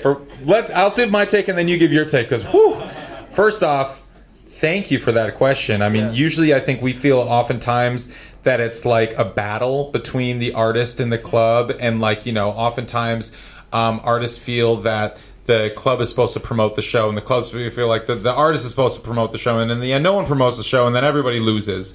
I think, you know, with how the club can set it up is to really, I mean, it's like, I think at least in LA, because that's where we are right now, is that clubs have gotten and promoters have gotten very greedy in the sense that because there are so many artists here that they know that they can take advantage of artists, and that there's like the pay-to-play thing that's happening. So one, don't ever do pay-to-play. Don't make your artist buy the tickets and then sell the tickets. And if you don't sell a certain number of tickets, whether she's taking it or she doesn't do that, thank you.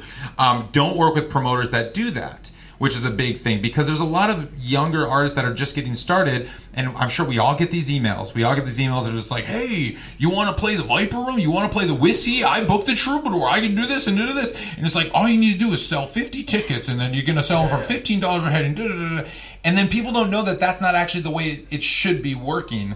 And so I think that, like, you know, thinking about what is going to be a fair deal, also we want to make sure that you stay in business, but like treating the artists like, going after the ones that maybe you really love and respect, and look at it as like a partnership, and it's not just like, oh, this is your show, figure it out, bring your crowd. Like, let's all work together on kind of making this work for everyone. And also, I think, like, I really hate the LA thing of hit it and quit it. I hate that everyone is on, most venues are like, oh, we have a 7 o'clock, we have an 8 o'clock, we have a 9 o'clock, we have 10 o'clock. Who are you here to see? I got a tally sheet. Okay, you're here to see the 9 o'clock? Okay, they're getting your $10, or you're getting 70% of your $10, not the 7 o'clock. And which then promotes competition amongst artists, because it's like, wait, don't say you're there to see Theo, he's on a 10. Say you're there to see me. But it's like, but I want to see both of you guys. So who's going to get my money? That's a thing that I hate about how LA does it. It's like, if everybody just worked together and was like, oh, let's promote a whole night of music, then we're all working together and we all have an incentive for the show to be successful. Good call. Yeah. Can I? You want to add? Yeah, I'll add a couple things. Oh, question. What's the capacity of the room? 80 people. 80? Okay, sweet. So, small room. Yeah. And you're probably not bringing in, like, it's not the Theater Ace Hotel. It's not like Foy Vance is playing there necessarily, unless he wants to do a special kind of smaller thing, right? With an 80 cap room, I would say, because I love an 80 cap room. That'd be like, I'd love playing 80 cap. As you're an independent room, right? So you promote the shows as though you're the buyer or whatever. Partnership. Yeah. Sorry to use the term. But for me, because I love playing an independent room, as advantageous in the artist's favor as you can make the deal, the better. That's kind of obvious, But that's a big thing, because a lot of places are not that great in that front. If you can make it sound great, that's great. And I'm not sure if you have a backline available at all. You do. Okay, that's awesome. I think those are three huge things, like a working backline, and a good sounding room, and an advantageous deal, I think are huge. And don't take a merch cut. I mean, I hate the venues that are taking a percentage of merch, because it's like, if you think that, not you, I know you're not doing it, but like, there are venues out there that are 250 cap rooms, and they're like, oh, we take 10%, we take 20% of your merch. I'm like, well, then can I have 10 to 20% of your bar? Like, this is not, this can go both ways here. What's the deal? If I were new to LA and I wanted to play my music, and I knew I could bring 40 people out, and you were like, yeah, 85-15 deal, door deal, sell whatever ticket price you want, I would be playing in a room every month. Yeah. Yeah. I hope that's helpful. Is that cool. Everything you're already doing, probably? You're sure, like, I'd love to talk deals with you after this. Yeah, cool. We'll keep talking. Yes. Thank you. Hi, my name's Elif, and first of all, thank you for doing this and for all of your wonderful books. And I also just love the answer you gave her, because someone asked me to do a pay-to-play recently, and I said no. Good. And that's good. For a second, I had imposter syndrome, but then I was like, I don't need them, they need me. Correct. Damn right. Yeah. That's right. So on that front, financial, I'm in not the best. Okay, I'm going to start that over. Yeah. For someone that's not financially super capable of making a music video, or who has the resources as far as I've performed, I'm super creative and I love all my music. And what is the one biggest piece of advice that you can give to someone that just doesn't have the money to do all those wonderful things that you tell us to do? Well, can I jump in on that? Do it. Yeah. So I would just ask, like, do you have a laptop or a phone? iPhone? Okay, and you might not like it because sometimes people are like, my thing is I have to work with an 80-piece orchestra. That's my thing. I'm not saying you're doing that, but as a left to the right of the spectrum, I've met people where they're like, no, man, you don't understand. It's got to be 80-piece orchestra. I'm like, sounds like you need $300,000, but you only have 300. You know, and it's like, I don't think it's a bad thing to let the finances force the production into like what is possible for you. Because if you play an instrument and sing and write a great song, I'm sure you could capture that with a $50 microphone and the built-in Logic plugin suite and make something like very compelling with that.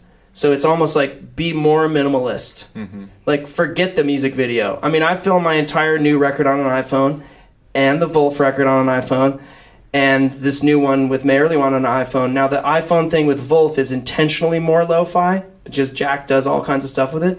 Mine is going to be just hi-fi. And so maybe it'll look beautiful. I think it looks beautiful, but it's like the iPhone's a pretty good camera, you know? Mm-hmm. Anyway, I would say minimal. Go more minimal, and as you make more money, scale it, you know? But don't set yourself in some like, I need to get a $15,000 loan so I can make a music video that's going to make me be taken seriously, because maybe no one will even see it, or maybe they'll watch it once. Mm-hmm. But if you spend $15 and someone watches it once, it's not going to hit that. It's not going to hurt that bad, you know? And if anything, if it starts catching on, that's kicking ass. Yeah. Great. Yeah. Hey, how's it going? I'm Kyle Winjack, and first of all, yeah, thanks again for. I've been following both of you for a long time. Big fan of. Thank you, man. Of the music and the podcast and the book and all that good stuff. I was actually supposed to fly back to Vancouver a couple nights ago, and I was on the fence whether I should, push my stay in LA a little bit longer. And then I heard about this. I'm like, yeah, fuck it. Thanks, man. Good decision. Yes, thank you for that. I saw you at Saturday the other night. Yes, the Monday on a Saturday. Oh, yeah, I was right. Yeah. Oh, man. Why weren't you there? I couldn't make that one, man. Okay. I talked to Joel about it. But, all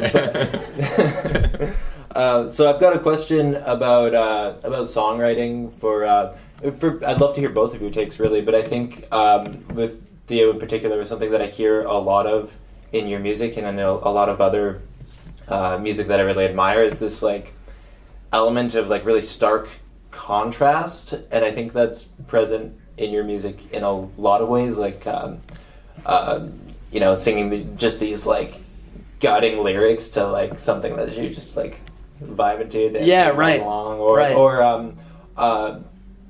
like Good to Be Alone, I think was mentioned earlier today, and I think that's a really good example of like you're singing lyrics that maybe aren't necessarily like what you would think they mean literally, but you know what you mean just from all the context in the art. So I don't know if that's a question, but I can speak to that. Yeah. Music, at least as far as I can tell, in being a Western, someone who grew up in the West versus the East of the world, like American music, Western music, diatonic harmony, or I should say the piano keyboard, those 12 notes, and the chords that you find if you make triads out of each of them, they have a quality to each of them emotionally. Like we all know if somebody plays like C major, we're kind of like, right on. Or like it's like that's what that feels like. You know what I mean? And then it's like flat the third, and it's like it feels kind of like that's obviously a real simple way of doing it. But I like to be, and the more I write and the older I've gotten in my songwriting, the more I try to be patient with finding the right harmonic setting, if you will, for the lyric. Because it's like, apparently, here's a cool story. Any Billy Joel fans in the house? Hey, just saw him at MSG. Oh. Don't get me started. Yeah. Anyway, Only the Good Die Young. Only the Good Die is really, happy song. It's like, wait, what? Only the Good Die Young. It's like actually kind of an intense song lyrically. Yeah. And I heard a story, I don't remember where I heard it, so I'm sorry, but apparently I heard he was in the studio and Paul Simon walked in, and it was like he had written it as like a dirge minor ballad. And apparently Paul Simon was like, man, that's too on the nose, man. Sad lyric, sad music. He's like, it's too much. Like, make the music really happy, keep the lyric where it is. And that'll just like be a totally wild experience where people will be like integrating this thing, but it's like, what are we saying? It's like, and I thought Bob Marley was always tremendous at that. It's like, feels so good. Next thing you know, he's like, overthrowing the government. It's like, whoa. It's like, whoa. Yeah. You know what I mean? Marley, there's a sort of way that lyrics can sink deeper, I think, and kind of hide in plain sight when you kind of like coat them in the natural feelings that the chords give you. Yeah. Cool. It's like sneaking the veggies in there. Exactly. Sneak the veggies in there. Sometimes you need that support, and sometimes you want it to just be like, no, this is just a dagger to the heart. There's no way around this pain. Bang. Like 4-chord bang or whatever it is, with the 6 in it. It's like, forget it, dude. I'm a dead person, Yeah. All right, we're going to take one more question for this, and then we're going to do the book signing thing, and then we're going to be hanging out, and you're able to hang out as long as you want. But, yes, we're... final question, let's... yeah. Hi, I'm Razor J, and I appreciate the information, this whole talk. I appreciate the book. My question is... And actually, Ari, you really helped me with this a couple years ago when I did a podcast recording over Zoom. Yeah. A couple years ago, I was asking questions on how to pursue my music authentically, and it was really helpful. And I feel like the past couple years, I'm making music that I'm proud of. I'm making music and I'm letting go of what other people feel about it, and I find that I'm finding the people who do want to feel it are there. So I feel really good about that. Nice. So to relate to that is... Now that I feel more comfortable than I've ever had before in my life with my music, now trying to explore it to make sure people hear it in a way that's so authentic. I think you gave a great example with Wim Hof, and I really like that. I actually do Wim Hof breathing myself, so cool, man. I totally feel that. Awesome. But is there anybody... One thing I like about music is that you can go find documentaries, and you can sometimes find really cool interviews about people exploring the creative process and kind of showing how much caution they threw to the wind or the process and all that. But you don't...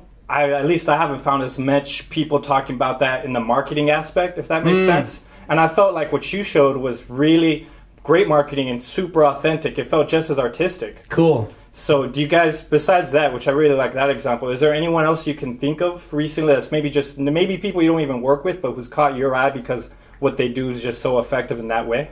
I've heard Seth Godin speak about marketing in a really cool way.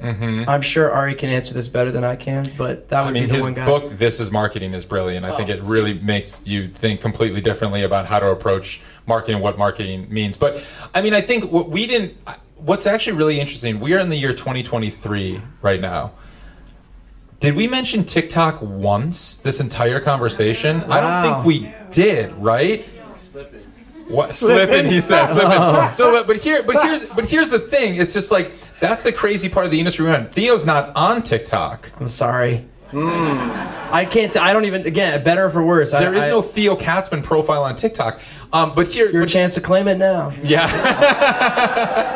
But the thing is this like it's whatever the tool that you're using, because there are some people who are marketing brilliantly on TikTok using the platform in extremely innovative ways, which I think are so creative, and I think are done in ways that, like, with, you remember the open verse challenge, for those of you who have done that, with using the duet feature, because it's like it's using the tools and the limitations of whatever you're working with, whether it is the duet feature on TikTok or whether it's $15 in your bank account and you want to make a crazy video, or whether it's just like doing it live in the room, and because that's the limitation that you have constructed. Right. And it's like, using those limitations, you can come up with really interesting creative marketing campaigns, because it becomes, you know who you're targeting, because you know who your audience is, but also sometimes your audience will find you based on that beacon, that kind of that lighthouse hum that you're sending out. It's like people start to find that. It's like, well, that's really weird and different, and I don't understand it, so that's not for me. But then there's going to be a few people that are like, wait, that's really weird and cool, and I love that. That is for me.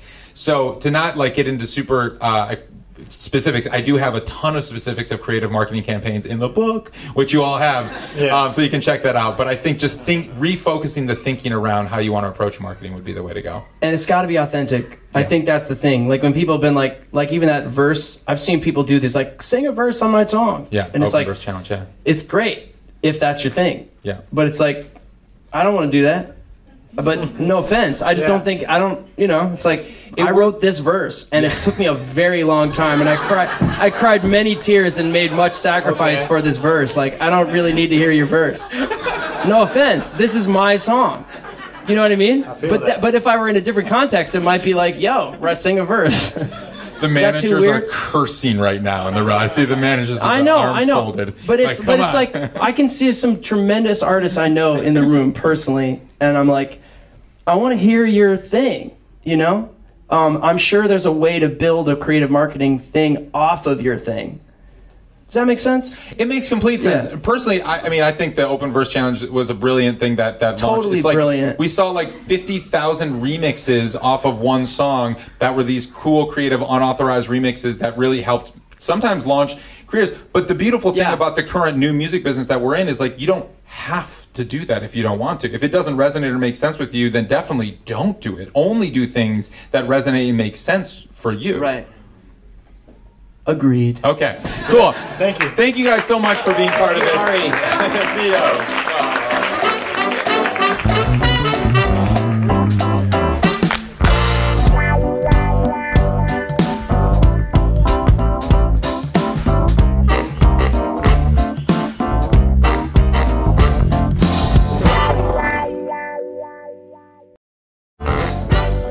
Episode is brought to you by DistroKid. DistroKid is a distribution service that can get your music into all the DSPs like Spotify, Apple Music, TikTok, Tidal, Instagram. Over 1 million artists have used DistroKid. I'm one of those artists. I've used DistroKid to get my music out, distribute some of my songs. As you know, as I look into all of these distribution services, I test them out. And DistroKid is great.